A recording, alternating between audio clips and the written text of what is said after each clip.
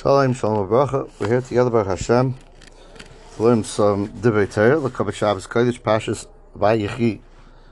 Vayichei Yaakov, Shabbos Chazak. Amazing how quickly time goes. Now we are already 1/5 through the Parsha, so to speak, on the way to next year's Simchas HaTorah. The goal is to make every day a Simchas HaTorah. We think about the ongoing events in today, and we often hear the word Mashiach come up in the end of the Golus.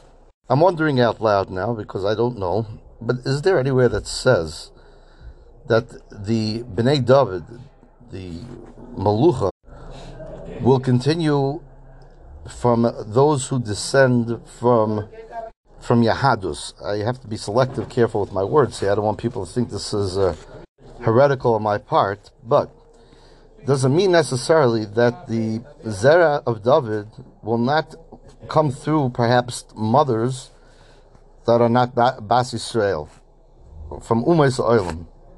And then one day, when Mashiach arrives, they'll be taken back. And they'll become Gierim. Why am I asking? Why am I even alluding to this? Because perhaps this was a security measure that a Kodesh Baruch Hu would allow to prevent the Malchus Beis David.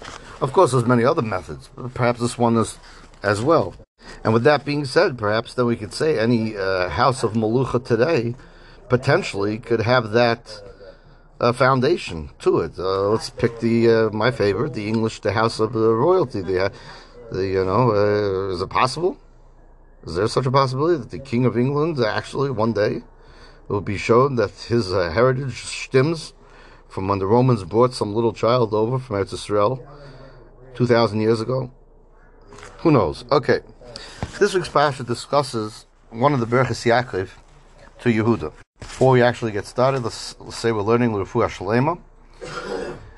Rafal Chaim Shayosha ben Baber Rivka Ori Eitan ben Chagid Ofi Michel ben Yael Shlema ben Esther Rachma Katan bas Leah Yosef Miehודה ben Adasa Perel Roy ben Ilana Zalman Zev ben Rachel Rav Simcha ben Yaman Zev ben Bino Rikkel Bapsha and Ephraim Avigda ben Rachel Leah L'Refuah Shalema Bekar of Mamish and in the Berachos Yaakov.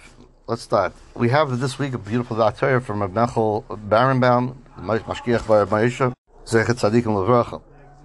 On the pasuk of Vayoseh Shevet Miehודה, the scepter of rulership, the pasuk says here in Vayichei, shall not pass from Miehודה. So through these words of bracha, Yaakov Avinu foretold of the supremacy, zok המשגיח, of the Shevet of Miehודה over all the other Shvatim, that the leaders of Klal Yisrael would always come from Shevet Miehודה.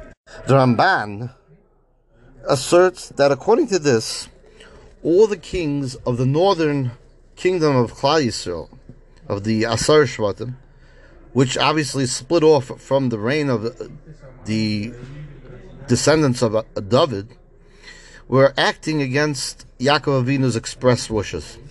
They apparently relied on the prophecy of Achia the Shilani, who had agreed that the original split from the son of Shlomo Melech was correct thing to do. But this was an error, for that was only a split that was intended to be a temporary measure.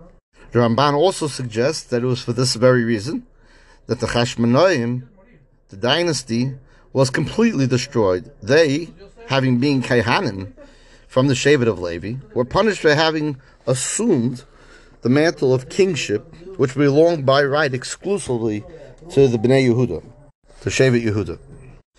Rambam in Hilchos Malachim, Perek Aleph Halacha Tes, seems to agree with the Ramban's interpretation.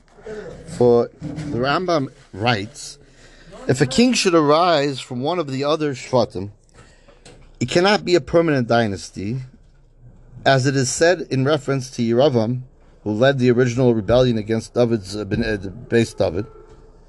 I shall chasten the descendants of David, but not forever. Pasuk in Malachim.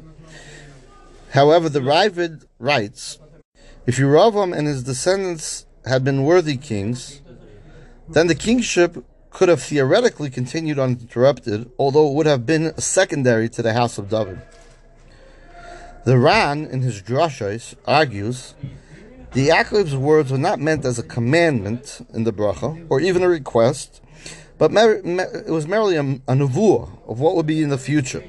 That once the reign of Yehuda's descendants would begin, then it would never be completely disbanded. The Chashmonaim, continues the Ran, did nothing wrong by assuming the title of quote-unquote king, because during that era, the Jewish people were already completely subservient to their powerful empires with only a small measure of autonomy. Yaakov did not mean to say that no member of another shevet would ever assume a post of importance, but Yaakov only meant that such a person would never be an absolute monarch, which, as noted above, did not apply to the Chashmonaim, since they were subservient to other powerful empires. The Ramban, in his commentary, in his Pshat on our pasuk, also deals with the problem, with the fact of Shaul, King Shaul HaMelech, because Shaul was the first king to be anointed over Klal Yisrael, and yet he was from the shevet of Binyamin, not Yehuda. This Zok Ramban is because at the time of his appointment, HaKadosh Baruch Hu was displeased with the manner in which the people, Klal Yisrael, requested a king to lead them. And HaKadosh Baruch Hu at that time did not wish to grant Klal Yisrael a king from Shevet Yehuda. Shevet and a Melucha that would be firmly established for all times due to the way that they had requested a Melech. Therefore HaKadosh Baruch Hu gave Shaul HaMelech from Shevet Binyamin, who only a short time later was killed together with his sons. Yet we see there's a pasuk in Shmuel that says that you, Shaul, had you not done an Avera and kept the Amalekim alive and kept all their booty, so to speak, then you would have established your kingdom of a Klal Yisrael forever. But now, because of your Avera, Hashem told Shaul through Shmuel, your kingdom shall not endure. So meaning, of course, had Shaul not done the Avera, it's mashma, he would have reigned forever, or his house would have stayed intact. The Ramban explains this, that Shaul would indeed had some sort of permanent position, him and his descendants, of rulership over part of Klal Yisrael, but not over the entire nation. Okay? There, a little bit of insight into the Brechas Yaakov, Lo Yosef Shevet Miyehuda, and how it played out over time. I get in Shabbos. Chazak, V'nis Chazek.